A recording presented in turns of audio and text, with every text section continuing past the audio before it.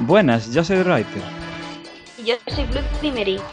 Bienvenidos al tercer capítulo de Delirio Execrable, un podcast sobre asesinos de la vida real. Asesinos que existen y que te pueden ir a matar por la calle, o en tu casa o donde sea.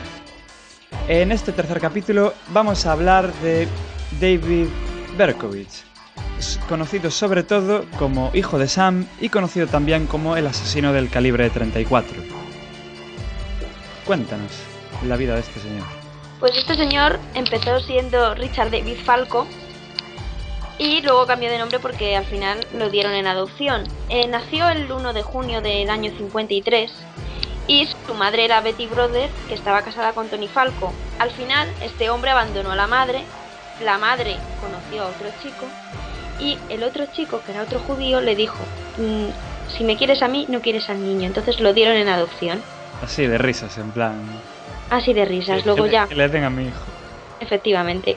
Y de hecho luego la familia con la que estuvo, cuando cumplió 14 años, murió la mujer, el padre se fue con otra y ya tampoco lo querían. Entonces por ahí también parece ser que viene lo de querer ser el hijo de alguien.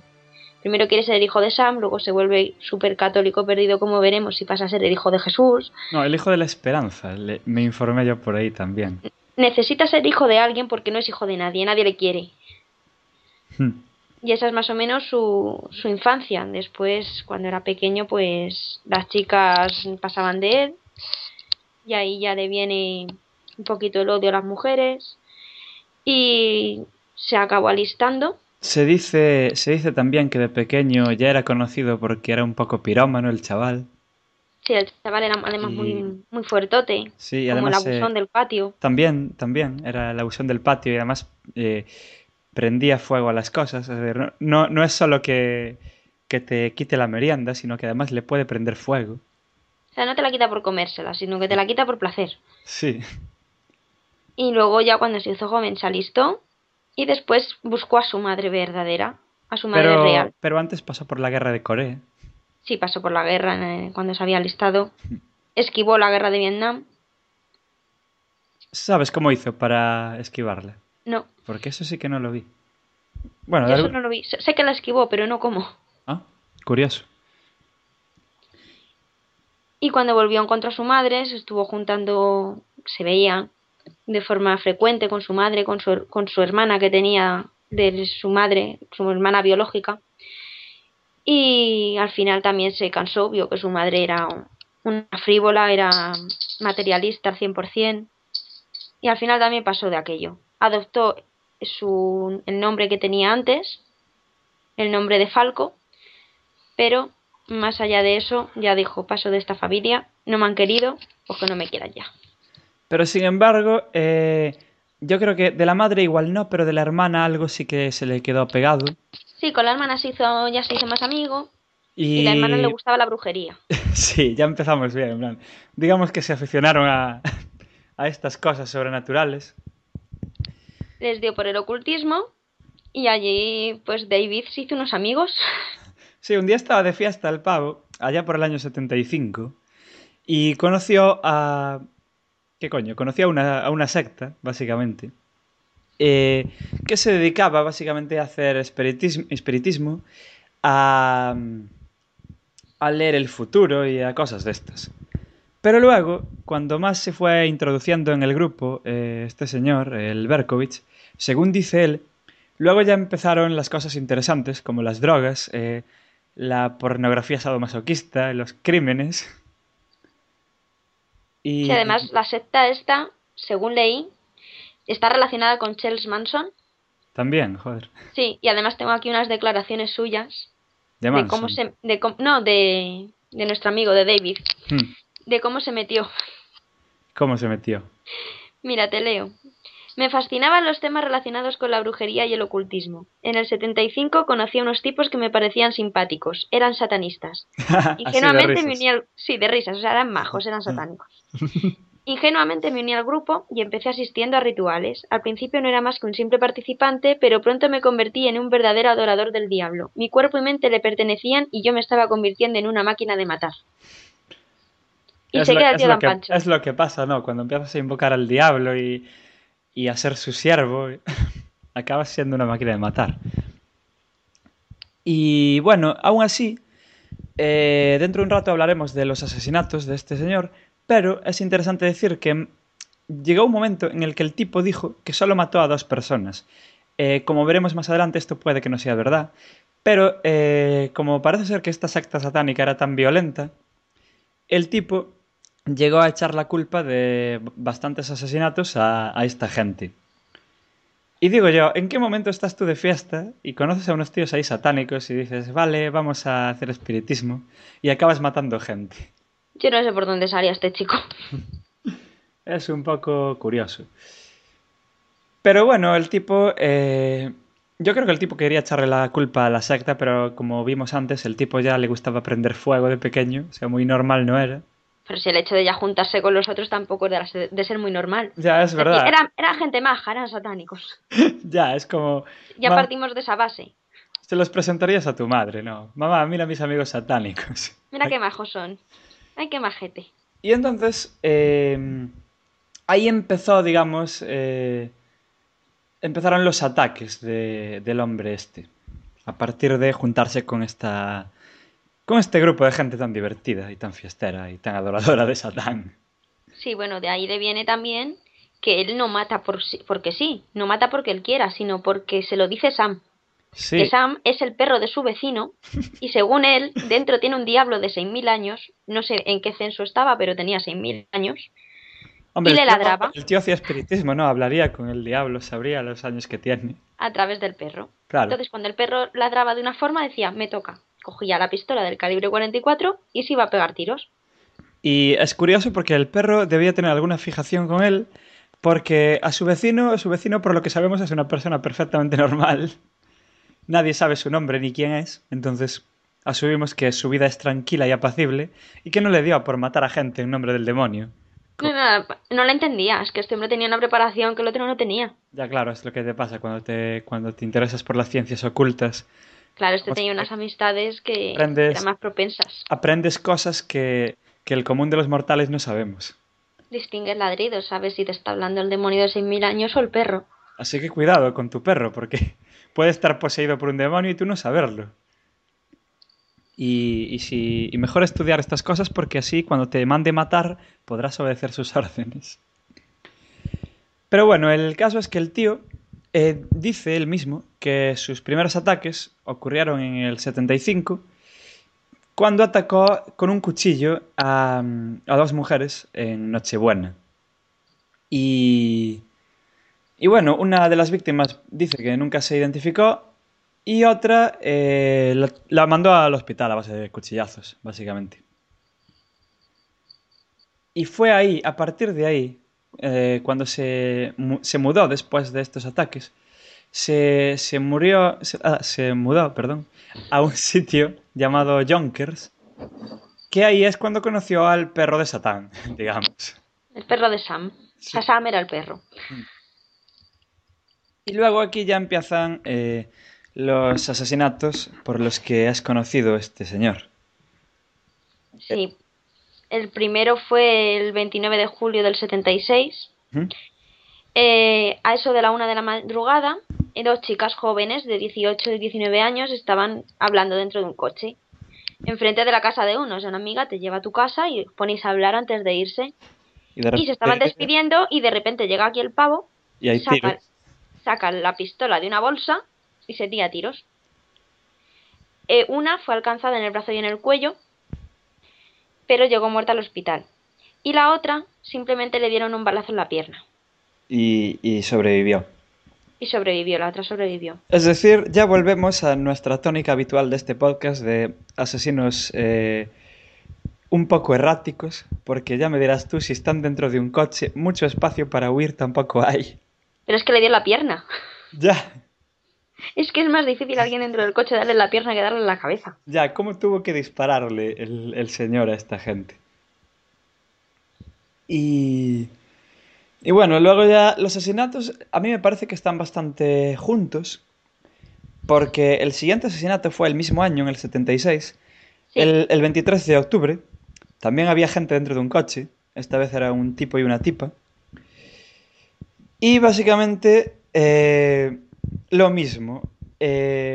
hirió a la chavala y al tipo lo mató. Con... Le debió disparar en la cabeza o algo así, porque murió Mm, de una herida en el cráneo. Que vamos, sí. que el tipo le dispara a gente dentro de los coches, que no pueden huir ahí demasiado.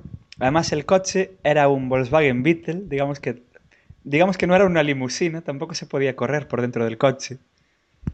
Pero a él le debía temblar el pulso, yo qué sé, hablar con el demonio es lo que tiene. Sí, pero este es curioso, porque ¿sabes por qué disparó al hombre? ¿Por qué? Porque tenía el pelo largo y creía que era una mujer. Oh, estos hippies. Ah. Luego, el mismo año ya, el 26 de noviembre, ya disparó a dos mujeres que venían del cine y básicamente lo que pasó fue que ellas venían del cine y él se les acercó fingiendo que le iba a hacer una pregunta y luego le disparó. Y aún así, aún estando cerca, tampoco mató a las dos. Eh, Porque, de hecho, una de ellas quedó parapléjica. Mm. Y de hecho a la otra no tengo claro que la matara. Creo que sí. Una era las heridas no eran de gravedad, la otra. Sí, o sea que no mató a ninguna de las dos. A ninguna. Una en silla de ruedas y la otra heridas leves. A ver, yo entiendo que es más difícil, ¿no? Que ya están fuera del coche, que están andando por la calle. Pero se supone que estás cerca de ellas, a la distancia de poder hablarles. Yo nunca disparé una pistola, pero no creo que sea tan difícil. Y menos a esa distancia. Por eso. Lo difícil tiene que ser apuntar desde lejos, pero si las tienes enfrente. Hmm. Y bueno, luego ya el siguiente año, el 30 de enero del 77, también disparó contra un coche, contra un tipo y una tipa. Aquí tampoco tuvo mucha suerte el hombre. En esta ocasión estos tíos iban en un Pontiac. Venían del cine también. Venían de ver una peli bastante chula además. Venían de ver Rocky. Y iban a ir a bailar. Eh, Hoy en día se irían a meter coca a la discoteca de turno, pero de aquella, en los años 70 y bailaban de verdad y tal. Había música y ese rollo.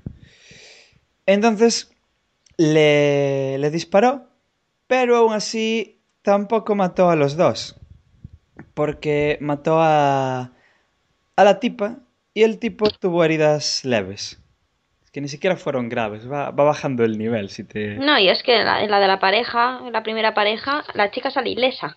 Hmm, Que si mata a uno, da gracias. sí. Van de dos en dos y puede caer uno, pero los dos no caen. Hmm. Y... Y bueno, luego ya sigue el tema. eh, Allá por el 8 de marzo del mismo año, del 77, que básicamente le disparó en la cara a una tipa. Sí, que la tipa iba leyendo y se puso los libros en la cabeza, en plan, a ver si me protege, pero eso no les fue suficiente, esta sí que la mató. Pero los libros no tienen teflón, chica. Te mató igual. Pero bueno, digo yo, ¿cómo le disparas? Estaba cerca, le dispara en la cara y la tipa tiene tiempo de ponerse el libro en la cara. Yo no sé. Hay algo mal con este tipo. Algo se le encasquillaría la pistola. Yo qué sé cómo dispara este hombre. Ya, yo no sé si lo sabe ni él. O sea, cómo dispara.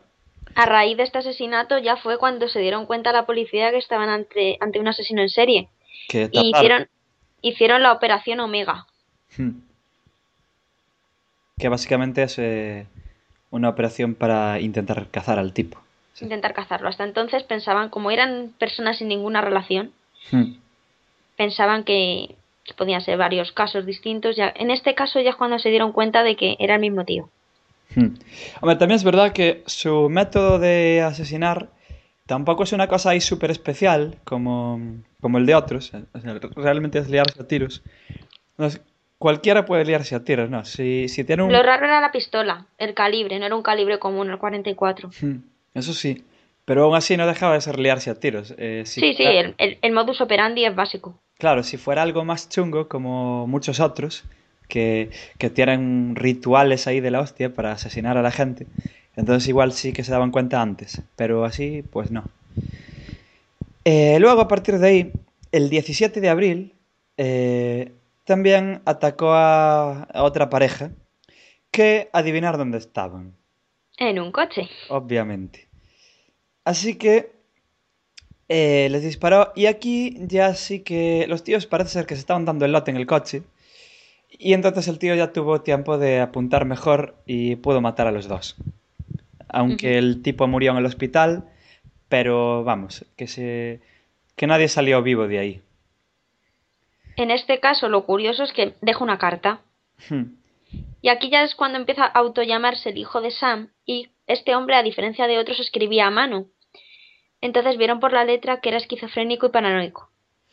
Yo no sé qué validez tiene eso de ver algo de esto por la letra, pero yo qué sé. Grafología. Pero si es real o no. La carta, que no la vamos a leer entera, pero tiene momentos divertidos, por así decir. A mí me encanta esta carta, porque tiene frases como por ejemplo cuando empieza, que dice que está profundamente dolido porque le llaman misógino. Realmente él no es un misógino, dice, pero sí que es un monstruo. Hombre, es un avance, no odia a las mujeres, solo las mata. Sí, de hecho tiene una frase, no sé si es en alguna carta que la dijo, que era, yo no pretendía hacerlas daño, solo quería matarlas. Sí, era un tipo curioso. Luego, en esta carta se pone a hablar de su padre, de Sam, porque aquí es cuando él dice, soy el hijo de Sam, y dice que, por ejemplo, que cuando Sam se emborracha, se cabrea, le pega a la familia, a veces lo ata detrás de la casa. Recordemos que Sam es un perro, que ni siquiera es suyo. Tenía un problema de dependencia este hombre. Eh, Necesitaba sentirse hijo de alguien. Sí, sí, decía que lo encierra en el garaje, no al perro, sino el perro a él, que bebe sangre y que le dice literalmente ve ahí fuera y mata. Entonces, claro, a ti un perro te viene y te dice ve ahí fuera y mata y joder, no hay otra opción. Yo el día que un perro me hable también me vuelvo loco y mato a la gente. Luego, otras cosas así curiosas que dice en la carta, básicamente es el final que básicamente dice, dejadme asustaros con estas palabras, volveré, volveré, interpretadlo como bang, bang, bang, bang, bang. Ugh. Y se despide diciendo, vuestro en el asesinato, el señor monstruo. Y de hecho esta carta, claro, obviamente la carta fue muy sonada. Y el tío, como había mucha publicidad en periódicos, escribió una carta al periódico, Hmm. al Daily News, dándole las gracias por, por todo esto que estaban montando hacia su persona, por todo lo que le estaban dando de sí, La, la- y les dijo que les daría más. sí, sí, la carta del Daily News es guay porque, joder, eso parece casi el principio de Watchmen. Porque dice hola desde las entrañas de la ciudad de Nueva York. Y empieza, en plan, porque todo está lleno de vino, orines y sangre. Hola desde las cloacas de Nueva York, bla, bla, bla, bla, bla, bla. Este rollo de, mira que Sí, sí. soy un poeta del realismo sucio ahí, de la hostia. Y Y está luego guay. les promete darles más. Sí, sí. Y entonces el periodista corrió a la policía con la carta y, y la policía ahí ya empezó a investigar más. Ellos estaban, como siempre que un asesino manda cartas, ¿no? Intentando sacar todo lo que pudieran. Es que muchos se delatan a sí mismos con Sí, las sí. cartas. Hombre, Es este que tío, no se pueden estar quietos. En el primero que hablamos ya visteis ya, que también fue por escribir una carta. ya, pero este por lo menos tenía un poco más de precaución, ¿no? Porque realmente, yo qué sé, además, no sé si te parece a ti, pero estas cartas, se me ocurrió que podemos pegarlas en el blog luego, por si alguien quiere verlas enteras. Sí, para que la lea la gente. Si las veis, vais a fijaros, a ver si estáis de acuerdo conmigo o no, que parecen cartas muy diferentes. Porque la primera carta parece... Eso, parece que está como una cabra el tío, ¿no? Empieza a hablar de que tiene que honrar a su padre, Su padre, recordemos que es un perro del infierno. Y que lo encierra en el garaje y bla, bla, bla. Que él no quiere matar, pero tiene que matar para honrar a Sam y tal. Pero la siguiente carta, eso, podría estar escrito por uno de estos escritores de realismo sucio. Y parece, no sé, parece casi una obra de arte la segunda carta, la carta al periódico. Tiene, tiene como mucha metáfora girando sobre el mismo tema, ¿no? El tema de que la ciudad está sucia y... Es poco menos que voy a limpiar la ciudad, casi. O sea, no lo Sí, llega a... lo que pasa es que su criterio de limpieza es un poco raro, Ya, son ya. gente normal. Mm. A ver, no llega a decir eso de que va a limpiar la ciudad, pero... casi. O sea, no lo dice, pero casi. Y bueno, la policía ahí, con la segunda carta, descubrió, según él, según la policía, que el tipo es un profesional, puede ser de impresión o de caligrafía o de diseño gráfico o incluso de arquitectura. Eso dice la policía. Y que hay una referencia a una peli de terror del 73. También descubren. Y bueno, no, no descubrieron mucho más, aparte de que causó pánico en Nueva York la carta, y que el señor que la recibió, Jimmy Breslin, publicó una carta en el periódico de vuelta, intentando convencer al tipo de que se entregara a las autoridades. Y se vendieron la pollísima de periódicos. No sé, ellos hicieron el agosto con esto. Sí, sí, básicamente sí. Y bueno, luego eh, siguieron los asesinatos en uno de los veranos más calurosos que se recuerdan. Que eso es curioso para una cosa que diré al final. El siguiente asesinato fue el 26 de junio, el mismo año, el 77, que una pareja también, que salían de una discoteca, pero aún así, obviamente estaban en un coche, y sobrevivieron los dos. Sí, en este caso además es curioso porque iban hablando de él. Ah, eso sí que no lo... Sí, eso lo he leído que por lo visto la chica iba hablando del asesino en plan, oh Dios mío, este tío está asolando la ciudad, madre mía, qué miedo, no sé qué, y de repente ya lo tenían delante. Ya Pero, estaban... pero aún así no le disparó demasiado y...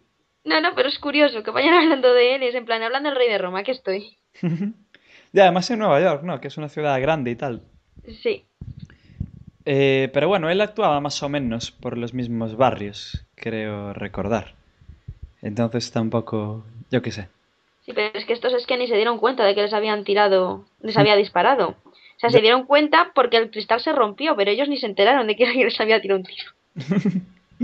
Allí hay tiros todos los días, ya no le haces caso. Dices, oyes tiros y dices, "Bueno, no será por mí, que yo no le hice nada a nadie".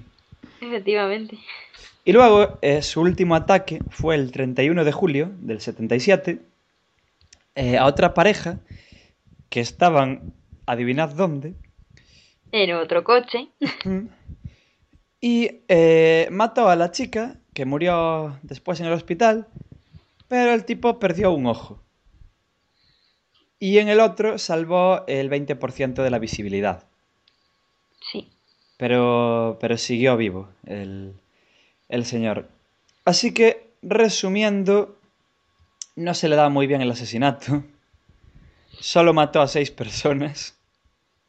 Y eso que atacaba a parejas. Sí, pero de las parejas, salvo una pareja, el resto era uno o ninguno. Ya, o sea, mató a 6 personas y hirió a 7. O sea, no. Es de esta gente que no está hecha para matar. Y bueno, ahora vamos a ver cómo, cómo lo cogieron. Ya con este último tiroteo, la policía empezó a poner controles en la carretera, a acordonar zonas, a inspeccionar vehículos. Ahí ya se pusieron en plan, hay que coger al pavo este porque está matando a la gente.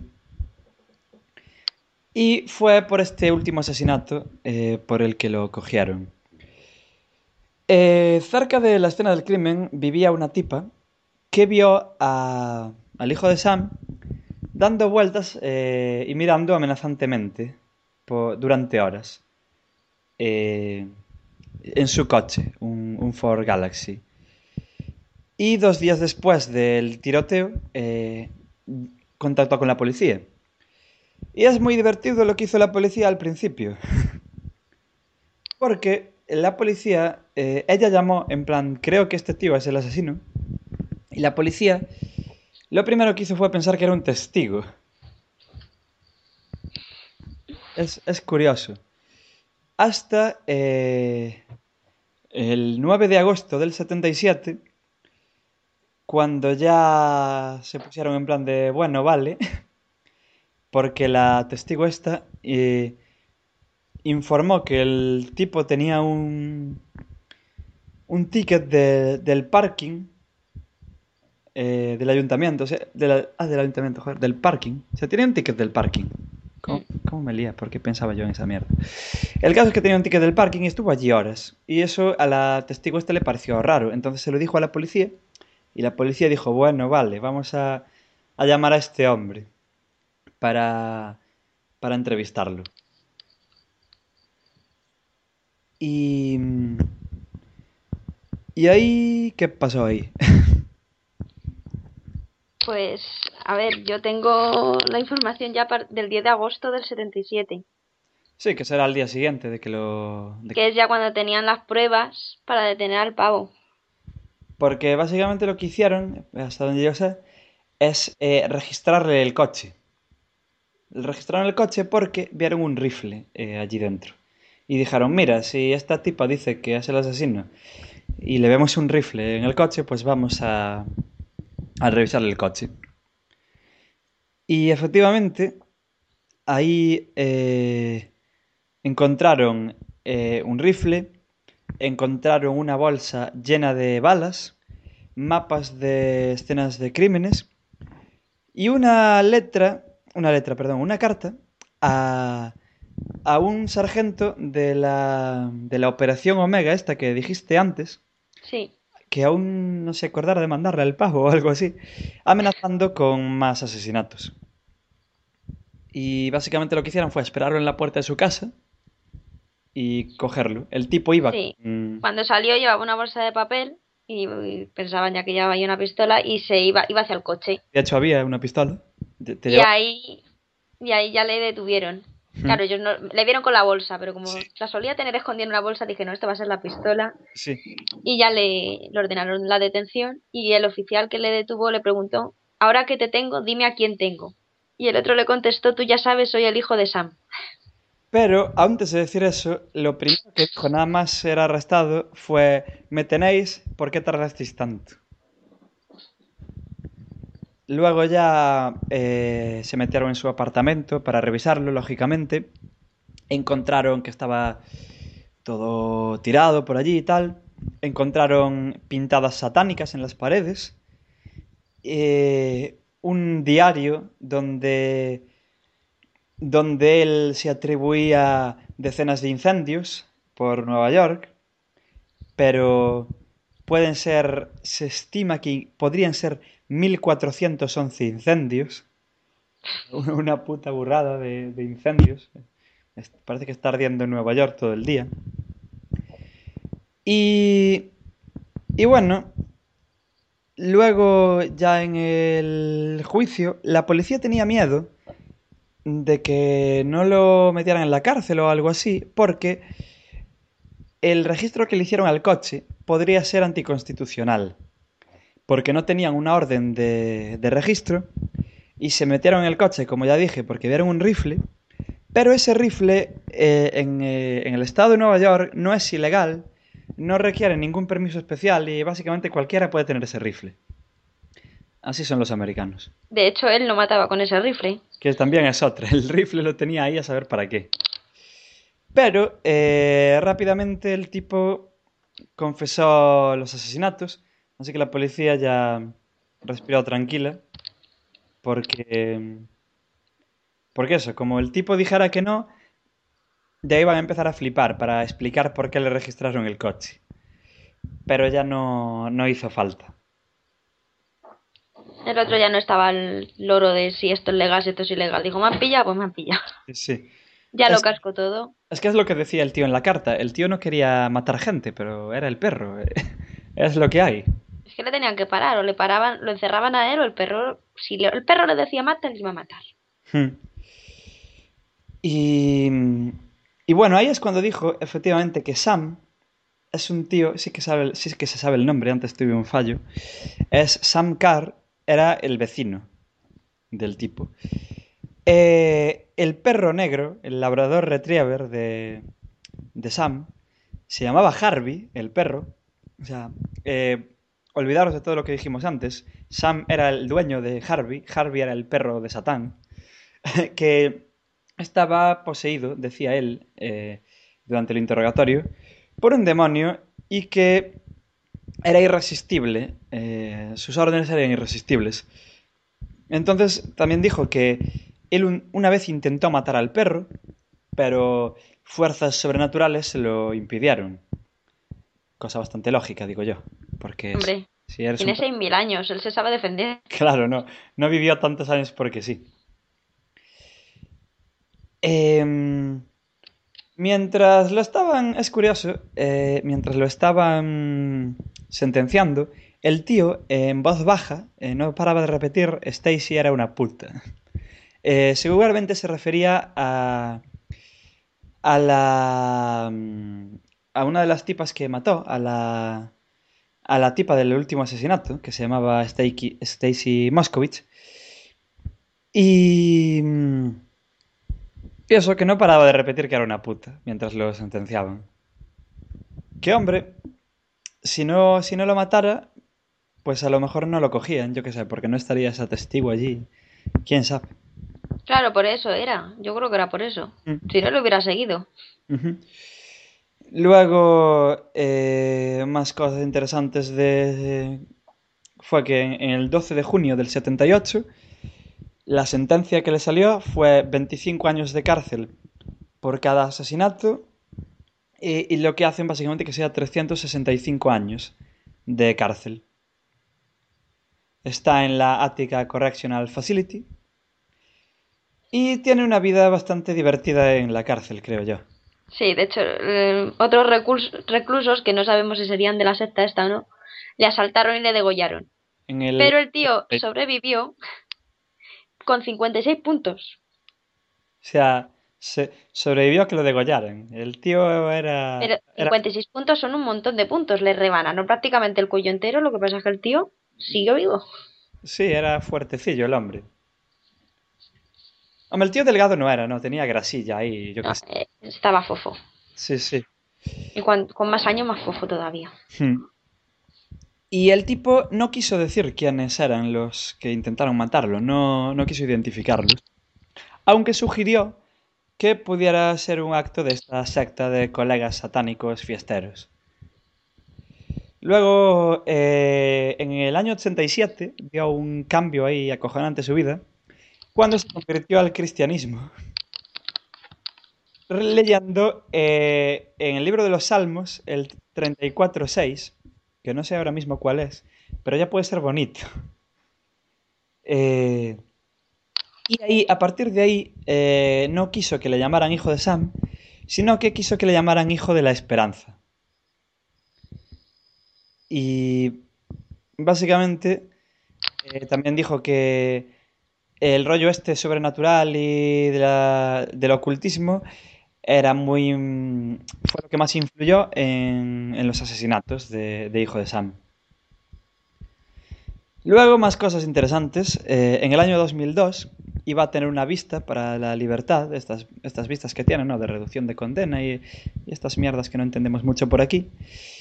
Pero él escribió una carta al gobernador de Nueva York diciéndole que cancelara la vista porque él merecía estar en la cárcel para el resto de su vida. Hombre, ya cuando pasa al cristianismo tocho, porque llegó a ser hasta oficiaba misas en la cárcel, Sí. ya obviamente él se siente mal, Ah, sabe que ha sido malo. y seguirá oficiándolas, supongo. Porque el tío está vivo a día de Sí, hoy. sí, pero que pasa de ser satánico a ser ultra religioso. A ver, un mandamiento es no matarás, él sabe que es malo y a lo mejor tiene miedo de salir y que oír a un perro Que vuelva, liarse otra vez. quién sabe. Entonces, pero aún así, luego tuvo más vistas y todas se le denegaron, diciendo que él rechazó las vistas. Entonces, básicamente, va a estar en la cárcel toda la vida. Sí, En junio del 2005, eh, dijo que su antiguo abogado tomó posesión de sus cartas y sus cosas en seres personales y tal para publicar un libro. Y, y básicamente eso no le gustó demasiado a Berkowitz y dijo que solo... además el tío se arrepintió a dolor, porque dijo que solo dejaría hacer ese libro si el dinero del libro le va para las familiares de sus víctimas. no sé, el tío al final es un primor. ¿Mm? Y al final el antiguo abogado este de él devolvió las cosas a Berkowitz, al hijo de Sam. Bueno, al hijo de la esperanza. Y al final sí que se sacó un libro y hubo una serie de donaciones a una especie de fondo para víctimas de crímenes. Y, y una cosa muy divertida. La madre de la Stacy que hablamos antes, en el año 2006, escribió una carta al hijo de Sam perdonándola por los asesinatos. Mientras, cuando lo estaban juzgando, ella pedía la pena de muerte. Pero en el 2006 se le pasó y perdonó que mataran a su hija. Lo vio un hombre arrepentido ya. Dijo, Sí, madre sí. mía. No, pero esto es, la verdad es que es muy curioso, porque, porque no es normal que esta gente se arrepienta así. Que el tío, además, si os ponéis a ver entrevistas con él, documentales donde él aparece en la cárcel y tal, realmente sí que lo ves arrepentido. O sea, te lo crees. Dices, joder. Sí, sí, se es que ha dado un cambio radical. Ha Por- pasado de ser malísimo a ser un angelito. Sí, sí, porque, por ejemplo, si vemos a BTK, al tío en el que hablamos en el primer capítulo, ese tío hace como que está algo arrepentido y tal, pero aún ves que hay algo chungo en él. Ese no, ese parece un curita, un cacho de pan de... Sí, además que tiene una cara de bonachón que no puede con ella. Bueno, sí, ¿por qué no? Sí, pues, o el otro, el BTK, tenía ahí su cara de mala leche, su ceño fruncido. Ya, Pero pero este sí, este tiene cara de buena gente. Además, tiene cara de zampabollos. sí, eso sí. Hay momentos en entrevistas suyas donde casi parece que se le saltan las lágrimas hablando del rollo. Y, y bueno, más cosas interesantes. Ahora mismo no está en la cárcel que dijimos antes, está en el Sullivan Correctional Facility y, lo cual es muy divertido, tiene una página web oficial que se mantiene por un grupo de la iglesia porque a él no le dejan tocar un ordenador. O sea, la iglesia de la cárcel, sus amiguitos creyentes, mantienen una página web sobre él. No la puede mantener él mismo, aunque le gustaría, pero es lo que hay. Bueno, pero al menos se ve su mensaje, que hay Hmm, que ser bueno, que no hay que matar, sí, no hay que escuchar a los perros. sobre todo eso. Y bueno, ahora mismo, ¿qué hace este hombre en la cárcel? Pues tiene planes de escribir sus memorias, que se van a llamar Hijo de la Esperanza, los diarios de la cárcel de David Berkowitz, y se van a publicar próximamente. Y no va a recibir dinero por el libro, pero una porción va a ir para este fondo del que os hablé antes de víctimas de crímenes. ¿Y por qué, por qué no va a recibir dinero? Pues esto es curioso. Aquí ya pasamos a la parte más o menos final del podcast, donde hablamos de la influencia que tuvo este señor en la cultura del mundo. Básicamente, este tío dio pie a varias películas. eh, Dio pie a una película, de hecho, que está bastante bien, por lo que recuerdo, porque era de Spike Lee. Una película llamada Summer of Sam, dirigida por Spike Lee en el 99. Eh, Luego hay una Song of Sam del 2008, dirigida por Ulrich Lommel, que no la vi, pero dirigida por este hombre tiene que ser una mierda. Pero lo más... Hay grupos de música que se llaman Hijo de Sam y tal.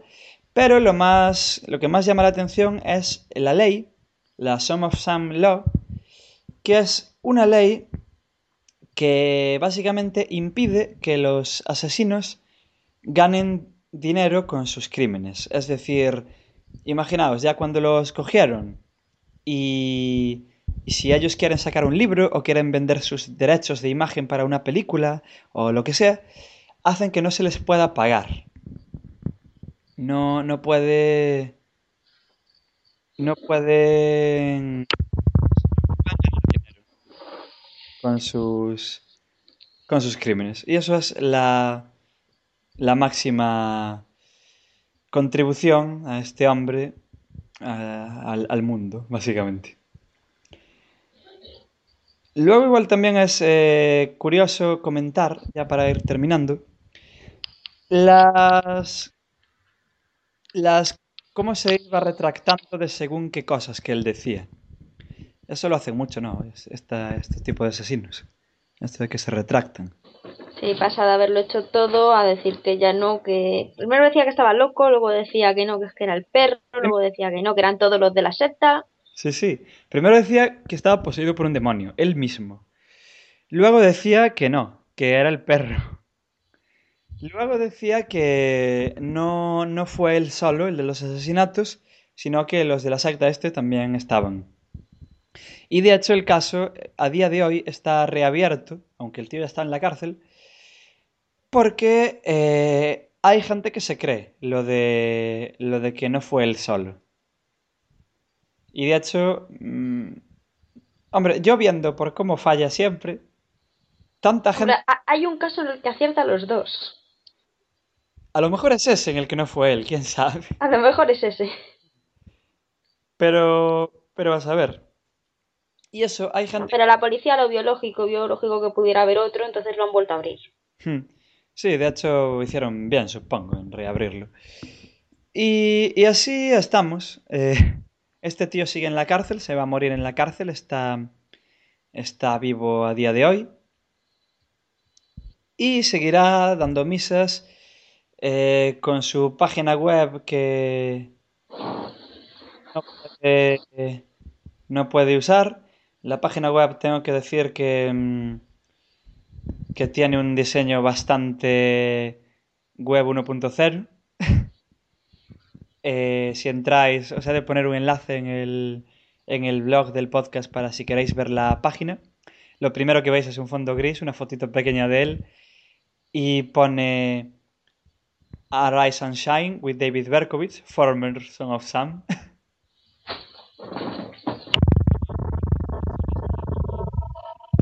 Que os podrán interesar. Y tiene el apoyo de visitas, la verdad. Ahí podemos ver vídeos, podemos ver testimonios suyos, diarios, información sobre este libro del que haré hacer, entrevistas, bueno, hay material ahí si queréis. Y bueno, yo supongo que nos podemos ir despidiendo, ¿no? Sí, yo creo que con este hombre ya hemos cumplido. Eso, si os interesa, os voy a dejar en el blog estas dos cartas de las que os hablamos y la página web del señor este, por si queréis echar un vistazo. Entonces, nos escuchamos, si es posible, dentro de 15 días. Sí, será posible. ¿Y de quién vamos a hablar? Pues vamos a hablar de una persona bastante curiosa, porque además tiene muchos nombres. Hmm. Lo podéis haber oído como el hombre lobo de... Ay, se me ha ido el nombre. Ah, fallo. De Wisted, Fallo, fallo. Es algo así. sí. Bueno, que vamos a hablar básicamente de Es que cerré la página Al pavo le llaman Albert Fish. con Es, todos sus nombres. sí. Y tiene muchos más Sí, nombres. Albert Fish es su nombre, pero por Albert Fish no lo conoceréis. O sí, yo lo conozco. Más que por otros. Pero bueno, que sí, que este tío tiene míticos nombres que le da la prensa a esta gente. Y si puede ser, pues os hablaremos de él dentro de 15 días. Y podéis descubrir su curiosa y truculenta historia, como todo lo que conocéis aquí. Ya lo encontré, el hombre lobo de Wisteria. Desde Wisteria, que te decía yo. De Wisteria. Y también el vampiro de Brooklyn. Entonces, eso, dentro de 15 días os hablamos de Albert Fish, hombre lobo de Wisteria o vampiro de Brooklyn. Nos despedimos, yo fui The Writer. Y yo soy Bloody Mary. Sed buenos, no como la gente de la que hablamos aquí. Hasta dentro de 15 días.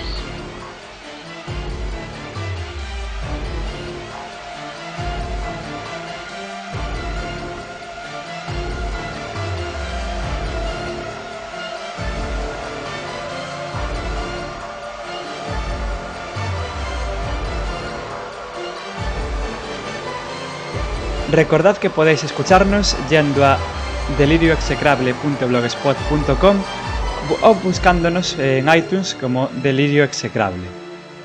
También podéis escribirnos cualquier correo con comentarios, peticiones a delirioexecrable@gmail.com o escribirnos directamente en el Twitter del podcast, que es Dexecrable.